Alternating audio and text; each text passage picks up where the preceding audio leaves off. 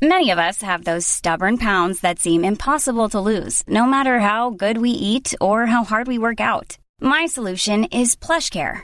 PlushCare is a leading telehealth provider with doctors who are there for you day and night to partner with you in your weight loss journey. They can prescribe FDA-approved weight loss medications like Wegovy and Zepbound for those who qualify. Plus, they accept most insurance plans. To get started, visit plushcare.com/weightloss. That's plushcare.com/weightloss. Hiring for your small business? If you're not looking for professionals on LinkedIn, you're looking in the wrong place. That's like looking for your car keys in a fish tank. LinkedIn helps you hire professionals you can't find anywhere else, even those who aren't actively searching for a new job but might be open to the perfect role. In a given month, over 70% of LinkedIn users don't even visit other leading job sites. So start looking in the right place. With LinkedIn, you can hire professionals like a professional. Post your free job on linkedin.com/achieve today.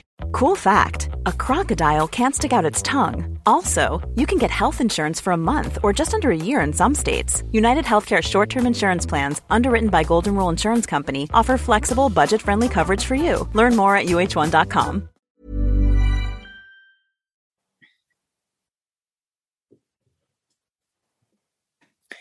Har du lyst til å dyrke egen mat, men du mangler kunnskap, erfaring eller plass? I Dyrkingspodden så gir Cheryl og Hanne deg gode og praktiske råd for å komme i gang og lykkes med å dyrke egen mat, enten det er i krukker i hagen eller i en urban felleshave. Og dagens episode i dag skal handle om ting du kan gjøre i november. Og Hanne, da kan vi jo ikke bare se på kalenderen. Nei, det kan vi ikke, fordi november å si så mye. Det kan jo være store forskjeller fra nord til sør. Det kan også være store forskjeller mellom innland og kyst, lavland, høyfjell, ikke sant? Så her må man gjøre vurderinger selv. Men det som jeg tenker kanskje er en sånn grense, eller altså det man kan ha som et utgangspunkt, i stedet for å tenke nord og sør, det jo å tenke pluss- eller minusgrader.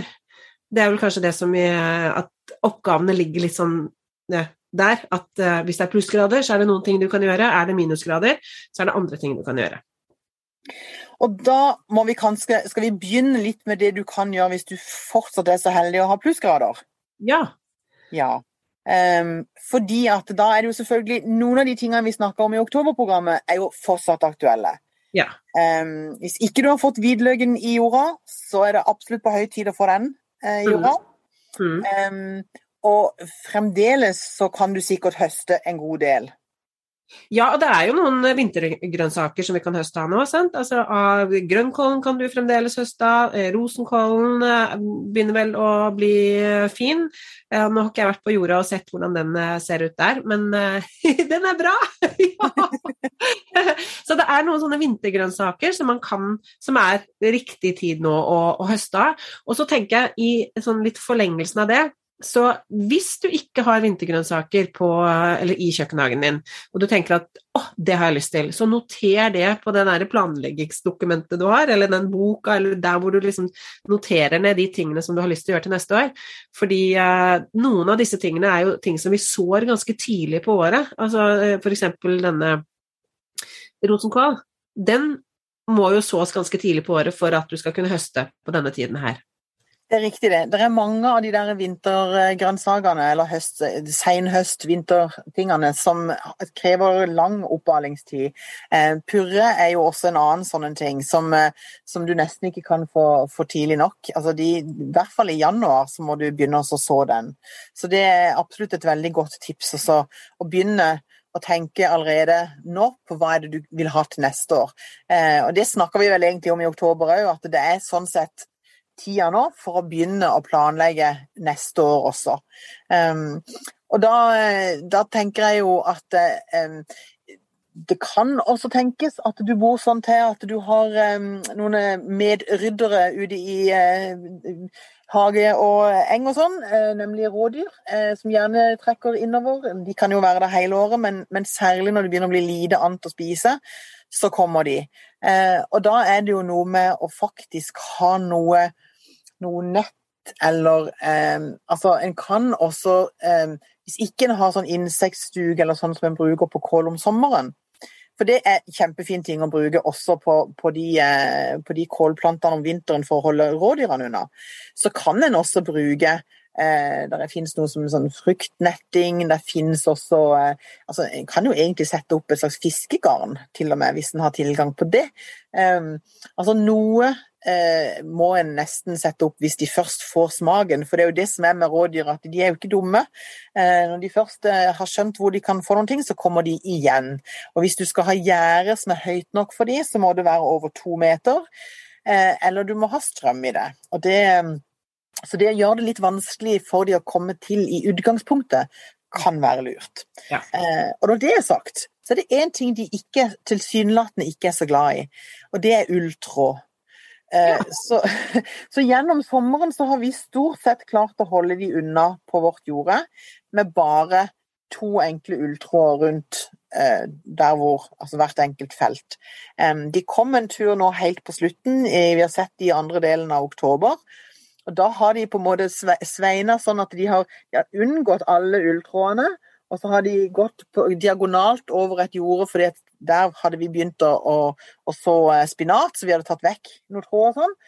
Og så hadde de funnet noen, det var vel egentlig, tror jeg, noen bønneplanter, buskbønner, som vi egentlig hadde glemt. Og det var egentlig like greit at vi hadde glemt det, for vi kunne i hvert fall glemme de etter at rådyrene hadde vært der. For det ble spist helt opp. Det var sånn, det så nesten ut som det hadde vært et insektsangrep, og det var bare sånne tynne pinner som stakk ut. Det å unngå at de får teften, det i hvert fall lurt. Ja. Men så har jeg også lyst til å si at hvis det plussgrader, så kan du faktisk fremdeles våge å så noen få ting igjen. Altså, det ikke sikkert det kommer opp nå, men det kan være at du da får det opp tidlig på våren. Hvis du villig til å bare kaste vekk de frøene og så teste og så se hva du får til. Ikke sant? Ja. Og det jo nesten, altså det jo det man også kaller vintersåing når du kommer over, ikke sant? Når det minusgrader. Så om du sår de nå, og de bare blir liggende, eller om du sår de etter at det blitt minusgrader, og får faktisk å høste de til, eller høste av de til neste år, så går det egentlig ut på det samme. Og det jo en måte å spare tid til våren, så det jo veldig nyttig. Men det en annen ting jeg har med, det jo en del planter som en faktisk kan formere, altså en kan med å dele de, og jeg har forstått det sånn at for eksempel rabarbra fint kan tåle å bli delt hvis ikke det blitt for kaldt. Så hvis du fremdeles har sånn, i hvert fall sånn 5-6 grader, tenker jeg det bør være, ikke kaldere enn det, så kan du grave opp en rabarberplante hvis den stor, og så kan du dele rota i litt mindre biter og flytte på de, sånn at de vil da kunne komme opp. Jeg litt usikker på andre planter. Jeg har aldri prøvd det, men har du vært borti å prøve å splitte opp aspargesrot? Går det an? Nei, asparges tror jeg ikke går an. Det har jeg ikke prøvd det, så jeg vet ikke sånn helt for sikkert, men det jo de der lange, har ikke den sånne lange tråder, altså lange sånne røtter. De sånn litt kroner kaller de for, altså de ligger litt sånn runde, og så går de jo litt utover, så jeg tror du har rett i at de bare kanskje bør ligge i fred. Ja, det tror jeg. Men ellers det jo litt sånn klassisk staude, sånn som man sier i blomsterbed og sånn, at man kan, når staudene har trukket seg tilbake, sånn som rabarbran også, ikke sant? Når de har trukket seg tilbake, og all næring liksom tilbake nede i rota, så har han jo gått i dvale. Og da vokser han jo ikke noe mer over jorda uansett, sånn at det å dele de da og plassere de ut igjen, det går fint. Så jeg tenker at urter, herdige urter, det egentlig litt det samme. At det kan du også fint gjøre på denne tiden.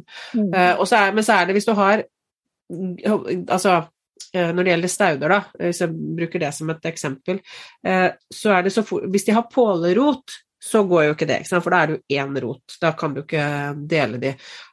Og sånn at du må rett og slett se på, vurdere hvordan rota på den planten som du har. Dette en som du tror at du enkelt kan dele i 2 eller flere og sette ned igjen, eller det liksom, nei, her det virkelig en pålerot, denne kan jeg ikke dele. de har vel en tilbøyelighet til å spre seg litt utover I vidden, de som lettere kan deles. Fordi, sånn at en vil kanskje forstå det etter hvert. Men når det ikke da frost I bakken, så det jo noen av de helt vanlige tingene du faktisk kan og bør fortsette å gjøre.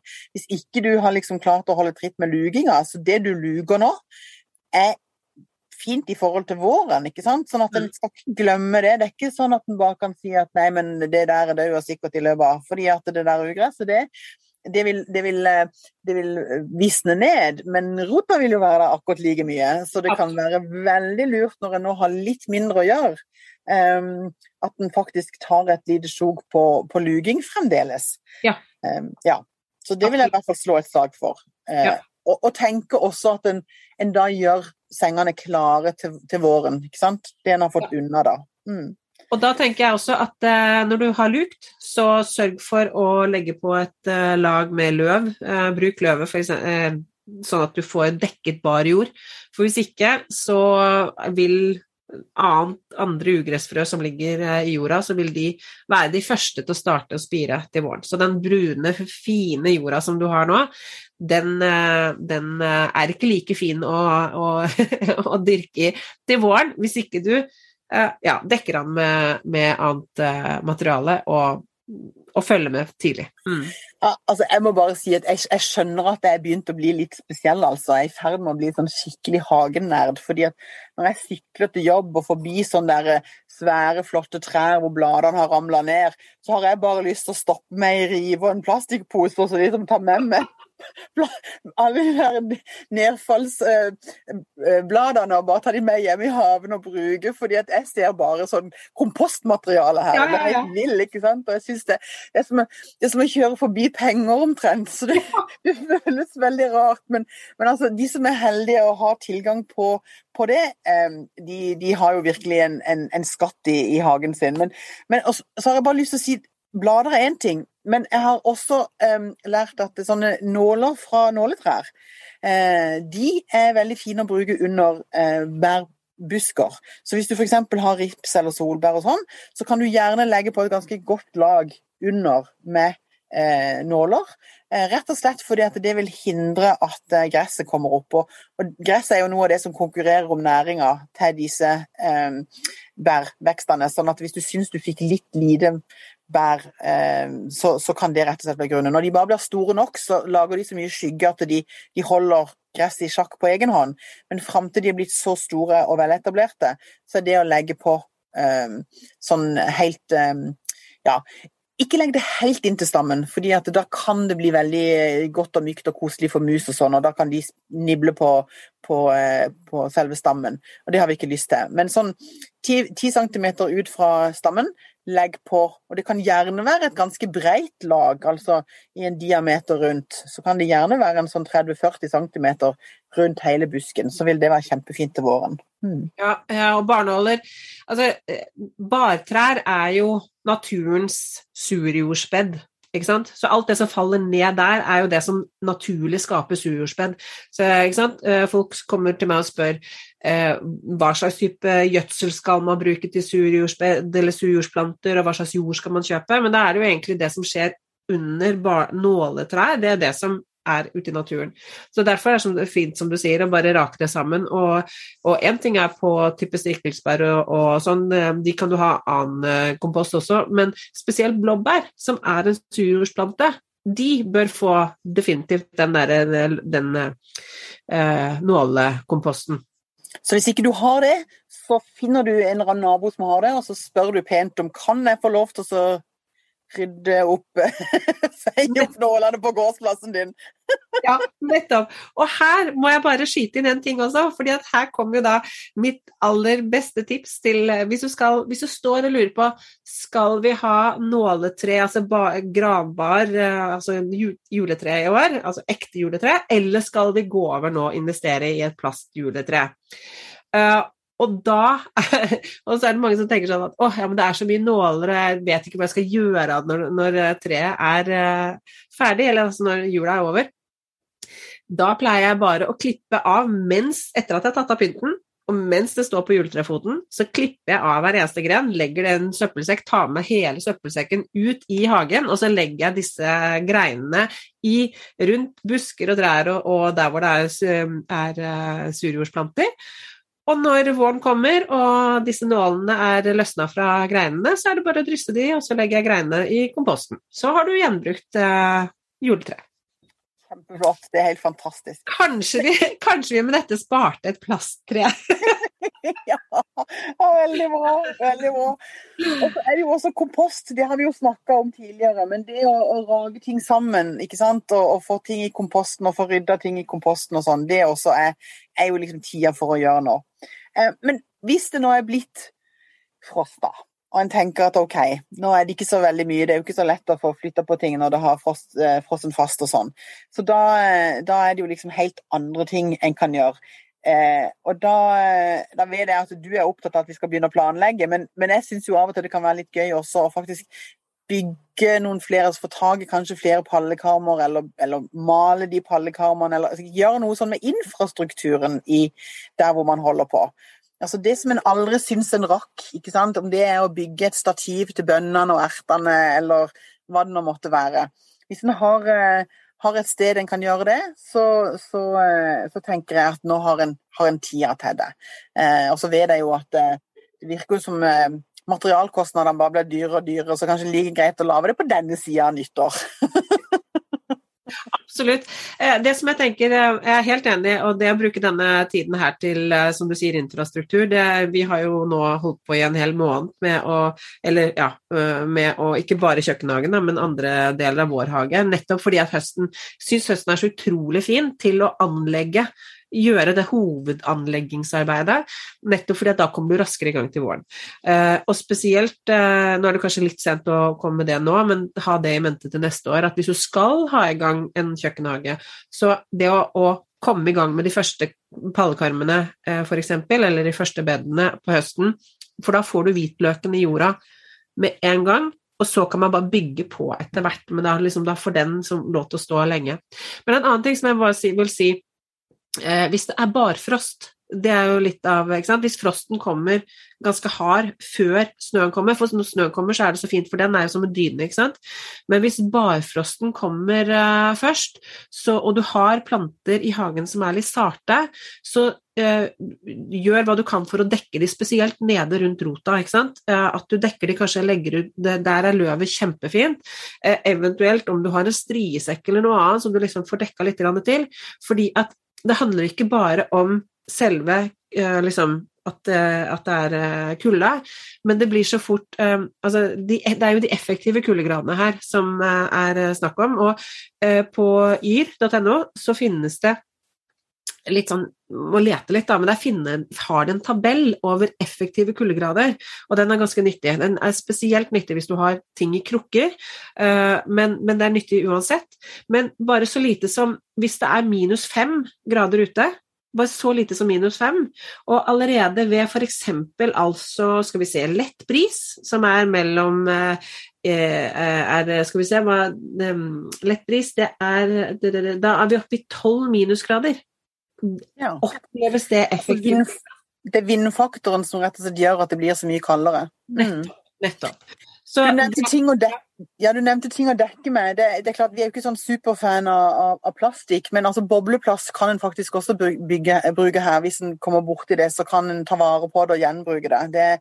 Gjenbruk alltid bedre enn og gamle ulltepper eller gamle håndklær for den saks skyld. Så det jo mer hva en kan orke å leve med av utseende som kanskje kan bli litt utfordringer.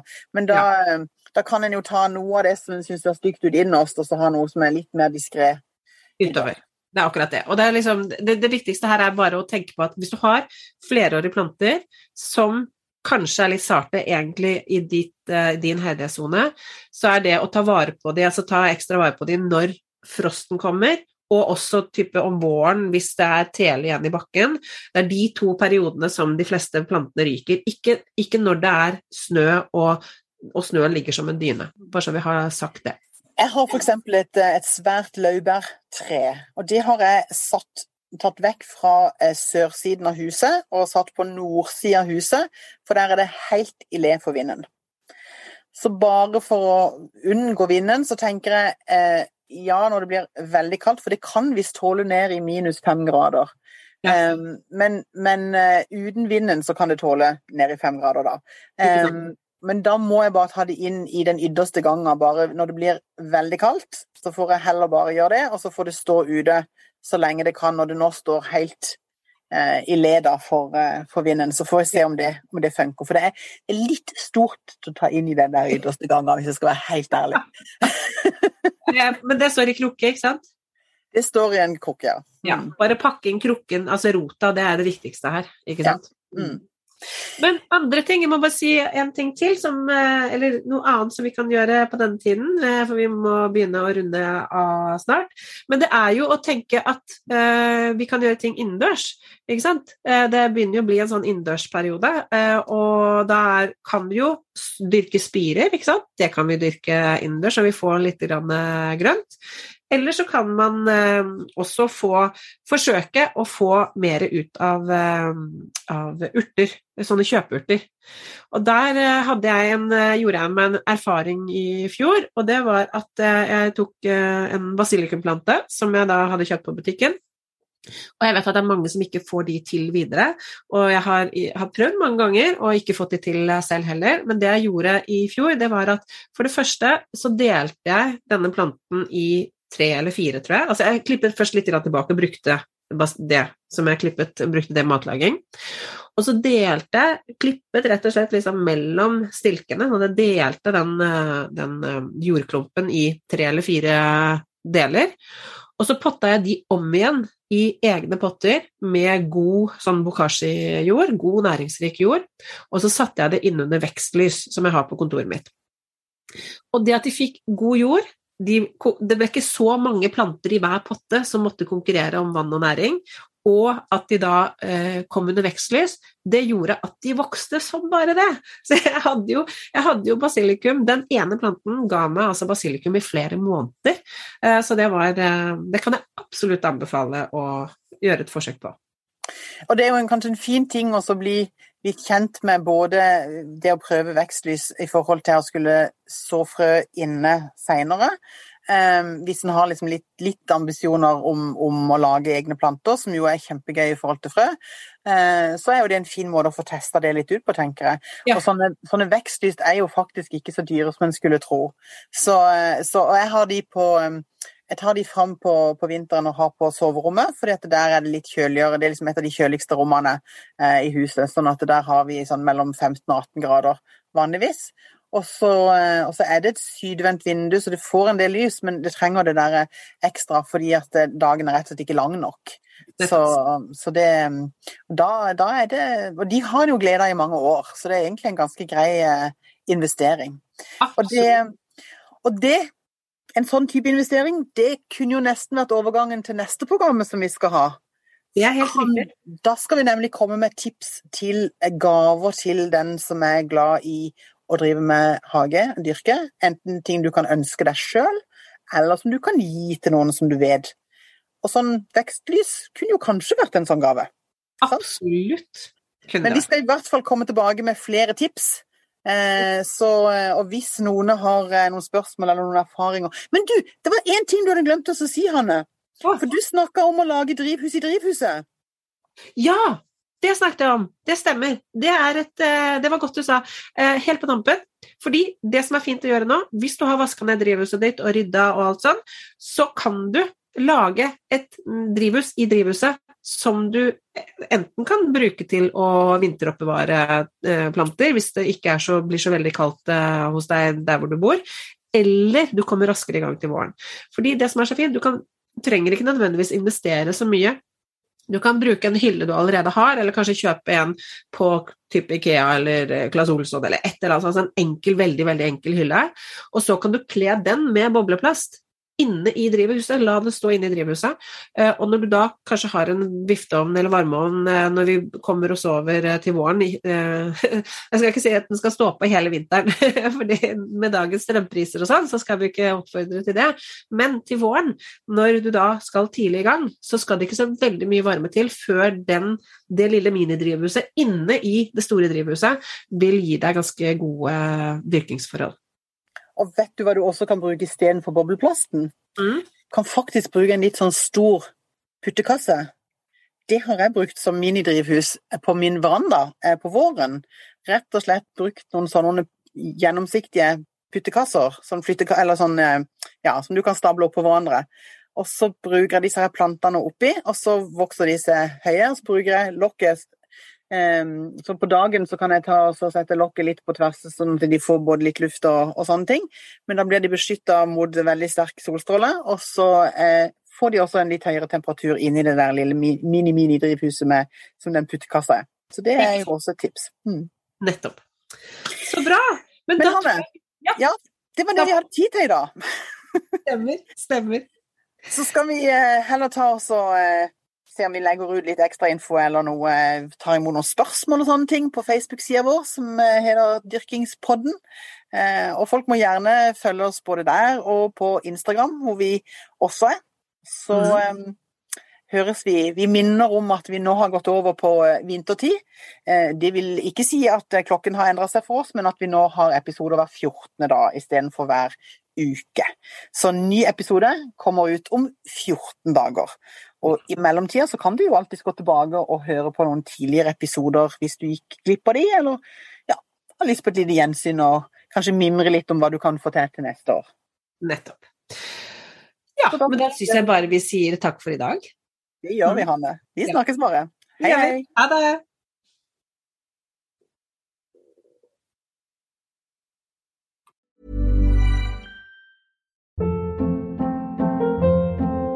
Hold up. What was that? Boring. No flavor. That was as bad as those leftovers you ate all week. Keke Palmer here, and it's time to say hello to something fresh and guilt-free. Hello Fresh. Jazz up dinner with pecan-crusted chicken or garlic butter shrimp scampi. Now that's music to my mouth. Hello Fresh. Let's get this dinner party started. Discover all the delicious possibilities at HelloFresh.com.